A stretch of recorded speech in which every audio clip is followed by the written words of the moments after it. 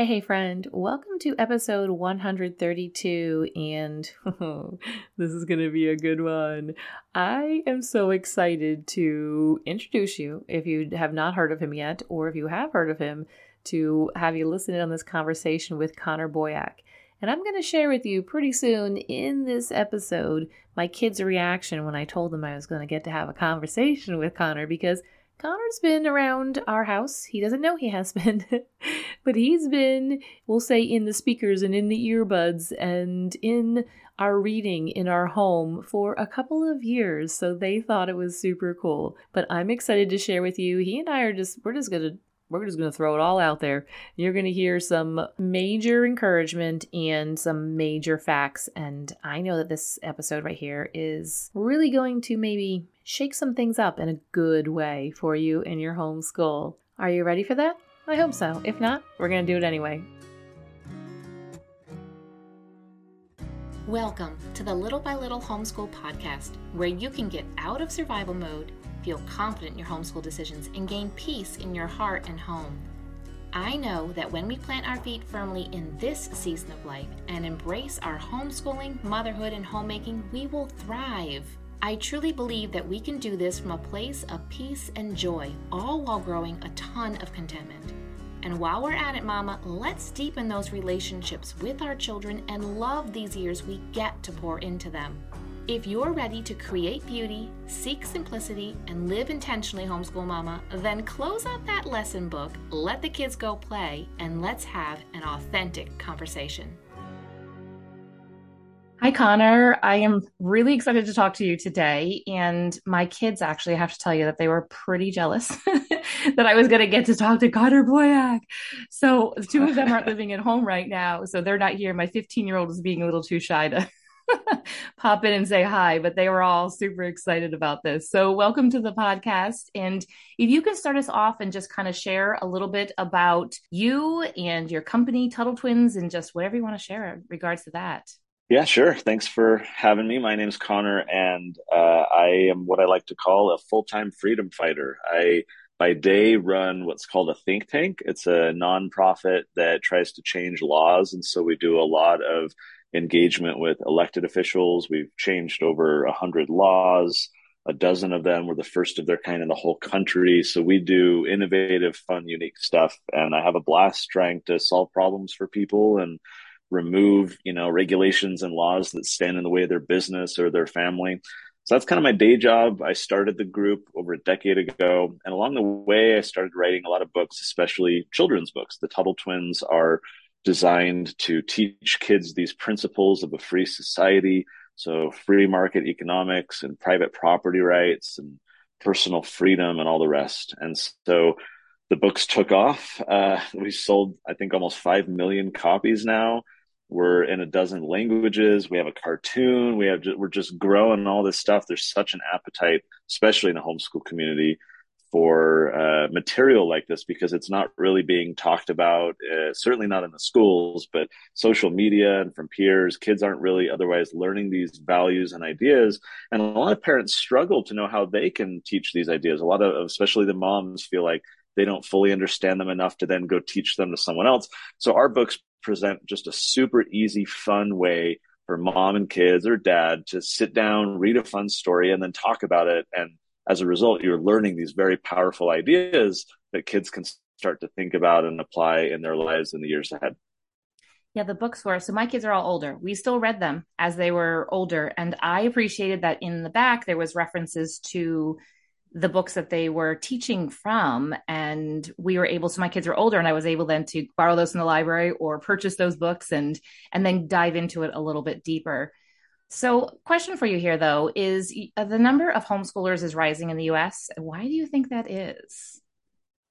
So it's tripled across the country, which I think is exciting. I think this was a big silver lining of COVID. First of all, everyone became a homeschooler for a couple of weeks when basically all the schools shut down.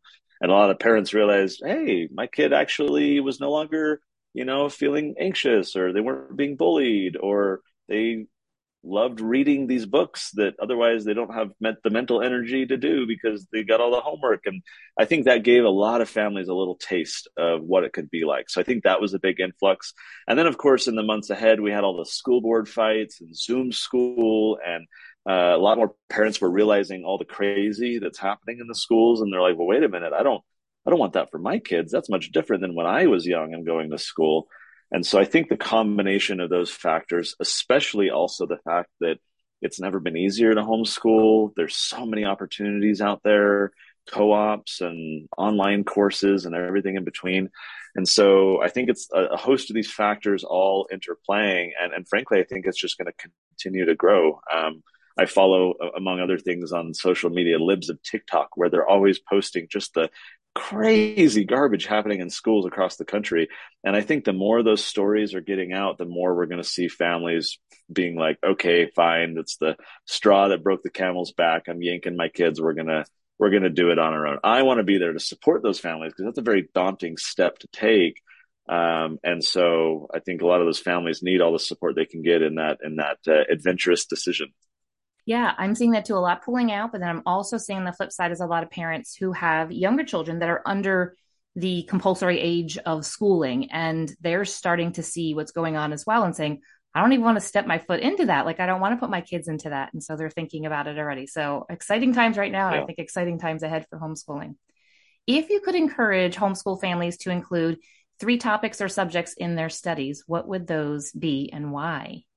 I think what a lot of homeschooling families do really well are the core subjects. You know, you find whatever math you want, whether that's Saxon or whatever, you find your English language arts, you find your science, whether it's, a curriculum or you cobble together your own thing. So the core subjects, I feel like a lot of families do just fine. I would say it's all the extra stuff that a lot of families tend to neglect. So I'm thinking in particular about a dry subject like economics, which is often taught very poorly, but economics is really just how the world works. It's why people make the decisions they do.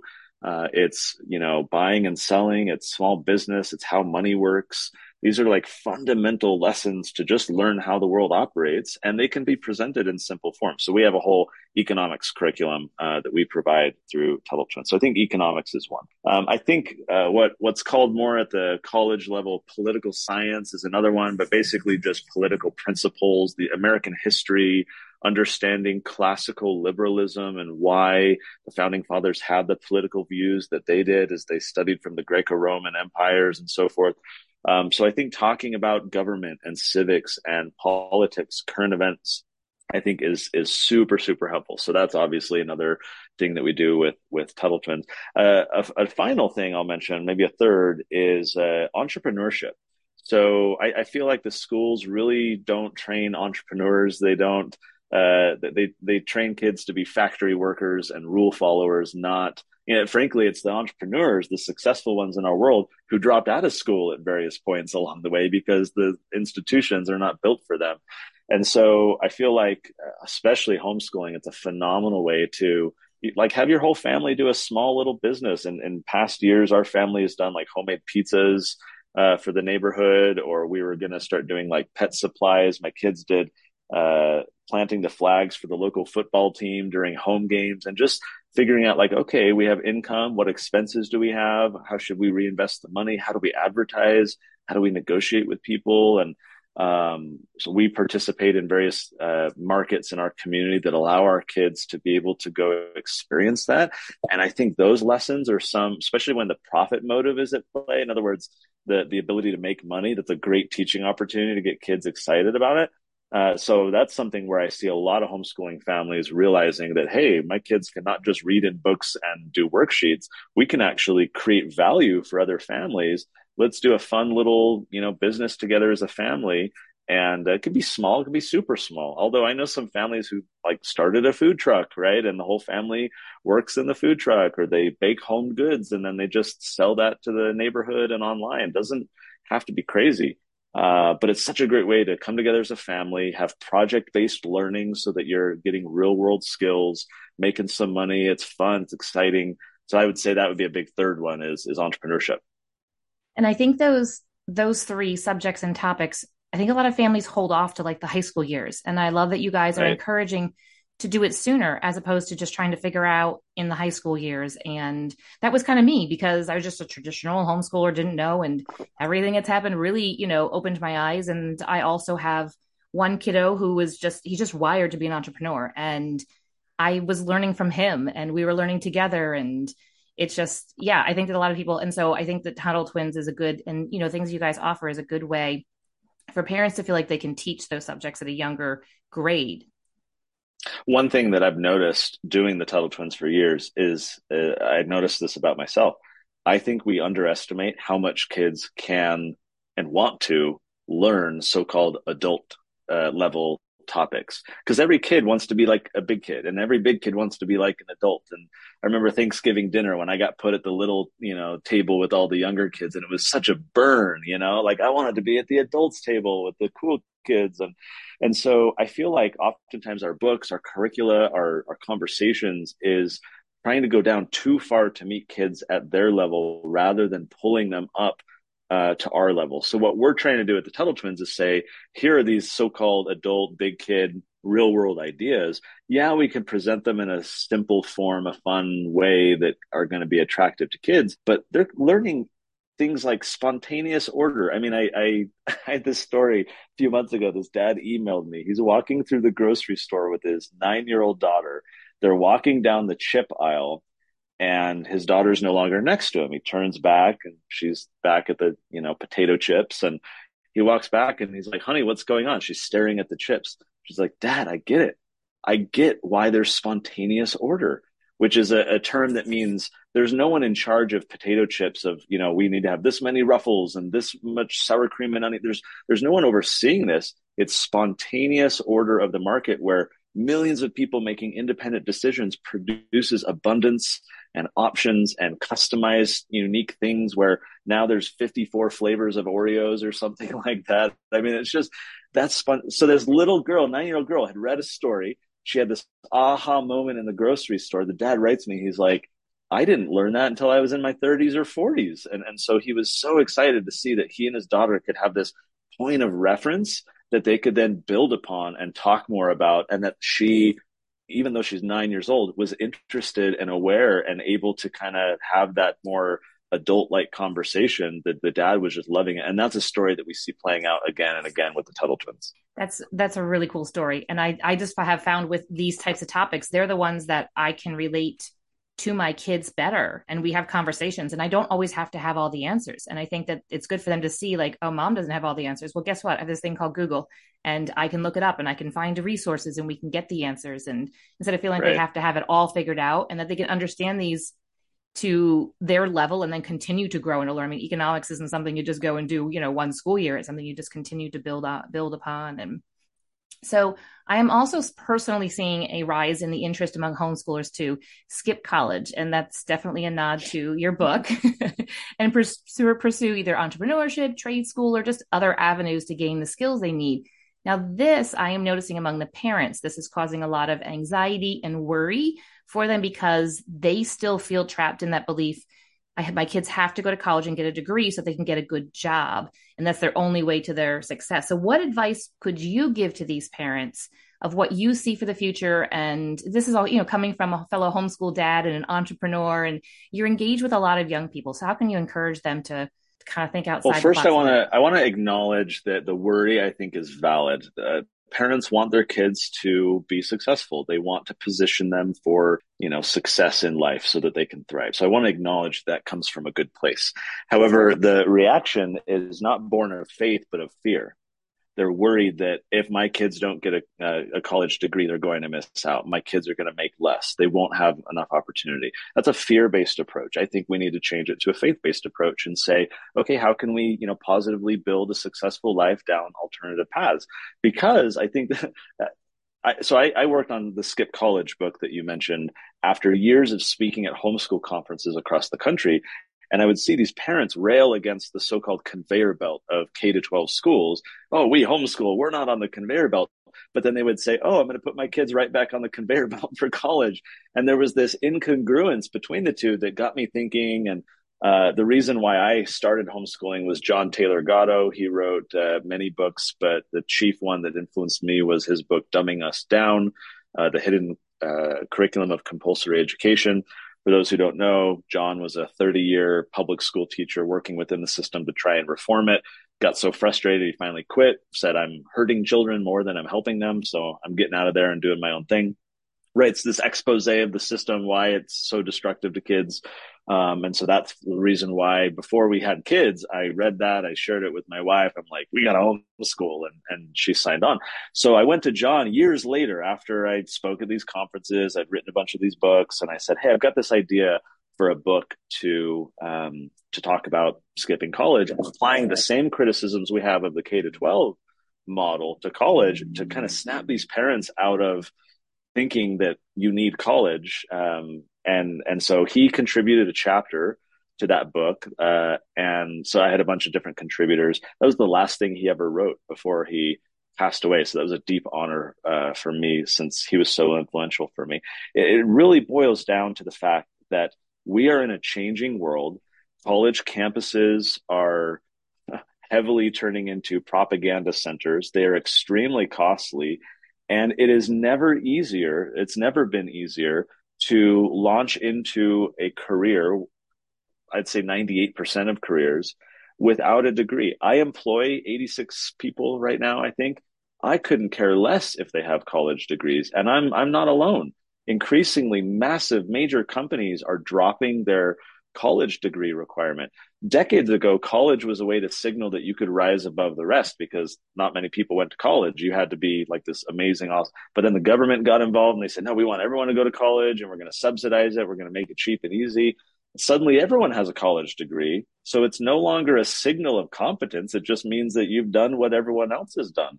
Imagine the kid, the young adult who's applying for a job and they have a portfolio of demonstrated work of clients that they did kind of with a side hustle or freelance while they were in, college or homeschool or whatever. And they go to a potential employer and say, here's what I've done. I can do the same for you. And then that same employer has a stack of 33 resumes on his desk that all look the same. And they all say that they have a college degree, right? It's so easy to set yourself apart from the masses. And it's never been easier to do. And employers are increasingly open to it. So the point of that book was to say, these same criticisms we have of K-12, let's apply them over here to college. And then let's explore together how we can actually help our kids thrive in their lives, despite not having save 4 years of their life, save all the money, save the brainwashing, and go launch right into the career or life that you want to build. Never been easier. And it's that book's been fun to watch take off because I think it was well positioned at the right time with all the crazy stuff that's happening. I think the message is getting out that we need to rethink college for our kids. Yeah, that's a great encouragement, and some of the stuff that I will say to them too. So hopefully hearing from you as well, like Connor said it. So y'all could just, relax a little bit. And I was one of those parents that felt like that, was really concerned, like, well, if you don't go, because I went to college and what if, and, my husband didn't complete his degree and he had a hard time, but this was back, however many years ago, but now he doesn't, he has skills. But I think, and you're right. It comes out of a place of concern for our kids. But I think as they kind of step out of the box, we need to kind of step out of the box too, and trust them. And one thing we've done with our kids is we have required all of them to take a gap year after they're done with their high school, whether they get their high school done. One of my kiddos got done in 3 years because he was just like, I'm done. I'm like, all right, let's do it. And take that gap year. And I have one kid that's, halfway across the world right now on a gap semester. And just giving them a chance to see the world and to experience things. And then let's make some decisions. Cause I remember being 18. I'm not doing what I thought I would do at 18. For sure. Yeah. I think that's super smart. Frankly, I think everyone needs a gap year. I think, despite my book being provocatively titled Skip College, ultimately the thesis is, look, college is not inherently evil or wrong. If you are going to go, sometimes you have to for certain professions, right? But even if you don't need to for your profession, but you find a lot of value in it, that's fine. Just be intentional about your decision. Because then there's ways to accelerate through your associate's degree. There's cheaper ways to do it. You can leverage your time. You can have eyes wide open. And I think that's the benefit of things like a gap year, is to say, let's not just ride the conveyor belt and follow the guidance counselor's advice to just go right into college and figure out later what you want to do in life. No, let's hit the pause button.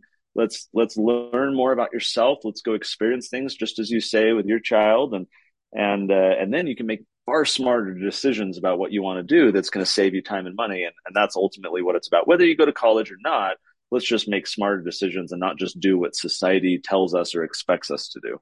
Yes, I love that. Love that. Yes, that's exactly. Okay, I second that as well. So speaking of books that you've written, one of your most recent books is U.S. history book. Could you tell the listeners a little bit about why it's different and why you wrote it like that? Yeah, so a lot of our Tuttle Twins books have just been about various principles and ideas. They're shorter, they're fun little story, but I was starting to feel like we needed to delve into history, and here's why. Finally, I did a little project with my team. We bought about a dozen social studies books that are used in the schools, and they mostly all use the same books across the country. There's like 8 to 10 that 80% of schools all use. So we bought those. We did some analysis. We're reading through all these books because my thesis was that these books don't teach, the Revolution, the Constitution, and the Declaration, and all these things as well as they should. So I wanted to dig in and learn more. I came away blown away. To summarize very briefly, all of these books did a fantastic job at teaching what I call superficial history.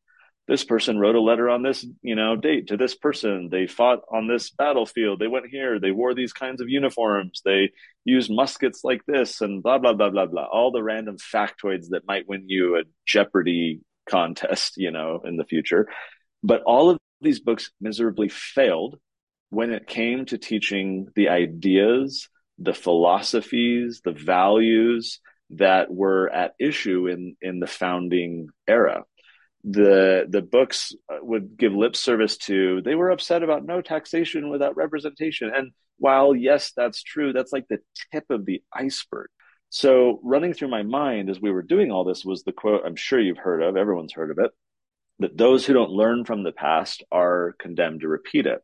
And as I reflected on that, I realized that while we all know that quote, we do a completely horrible job at heeding its advice. Why? Because if evidenced by these mainstream books that are all being used to educate the entire rising generation, those books are not teaching kids to learn from the past. They're teaching kids to simply learn about the past. So there's a disconnect, right? I feel like history education, the whole point is to help us be better people, help us learn from the mistakes and the good decisions of the past so that we can become better and stand on their shoulders and progress as a society. I think that's the whole point.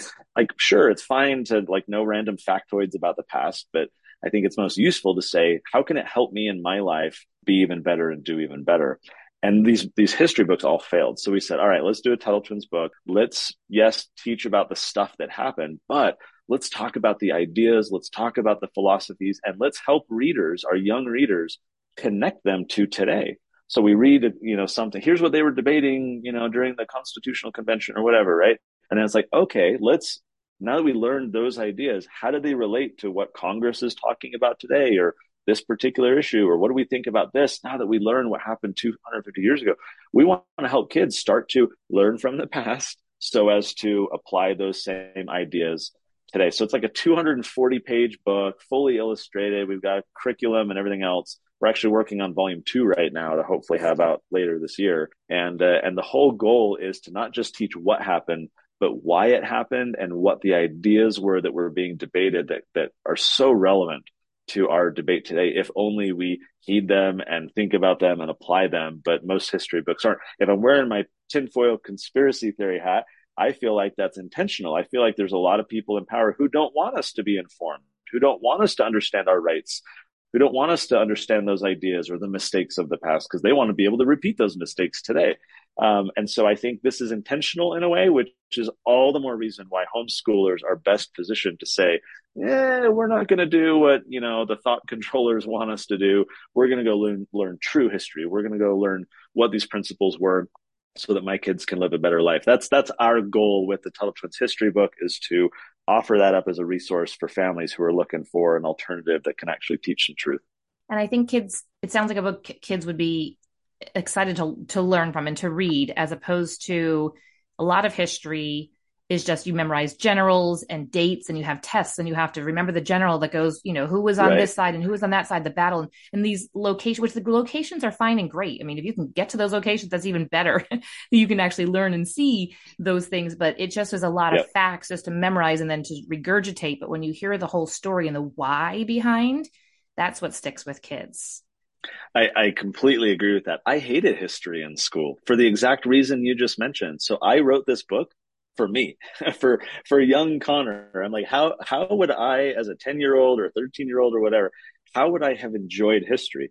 And it's so crazy because the answer is so simple. It's storytelling. All humans love captivating stories. Our brains, like if you get into the neuroscience behind it, our brains are literally wired for story. We're always desirous to kind of close the loop and figure out what happens next and what happened to that person. And so stories enthrall us, they engage us.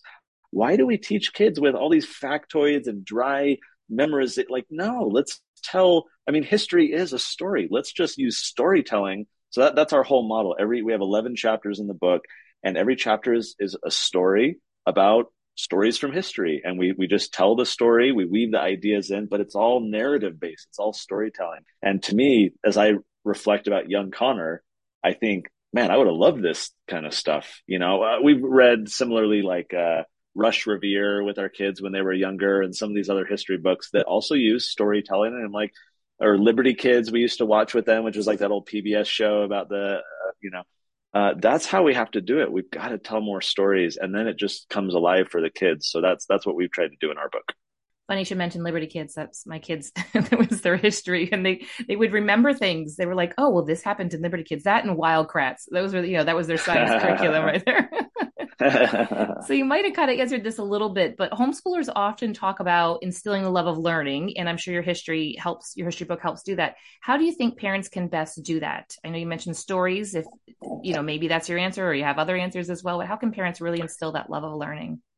So for this, I would recommend another book I've written for parents. It's called Passion Driven Education: How to Use Your Child's Interests to Ignite a Lifelong Love of Learning. John Taylor Gatto actually wrote the foreword for that one. So this was prior to our Skip College book.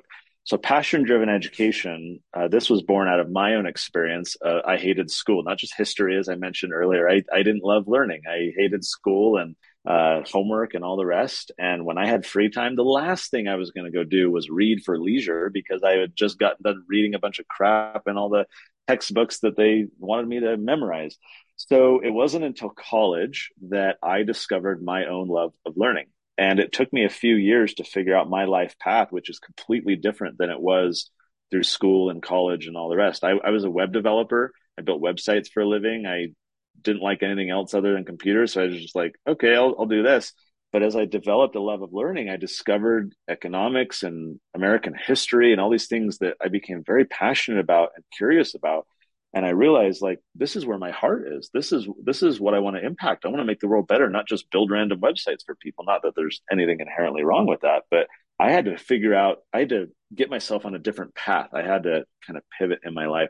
So for me, as I became a dad, I started reflecting on how can I make sure that my kids don't go through what I went through and have to suffer through all this schooling and memorization and everything. So obviously homeschool is a part of that, but I think I don't even like the term homeschooling because it implies school in the home. I like home education, or, child-led learning, or learning through life, or whatever. They don't all roll off the tongue as easy as homeschool, unfortunately.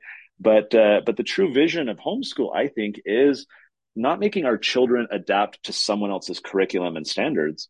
Instead, adapting the world's massive amount of information and knowledge to our child.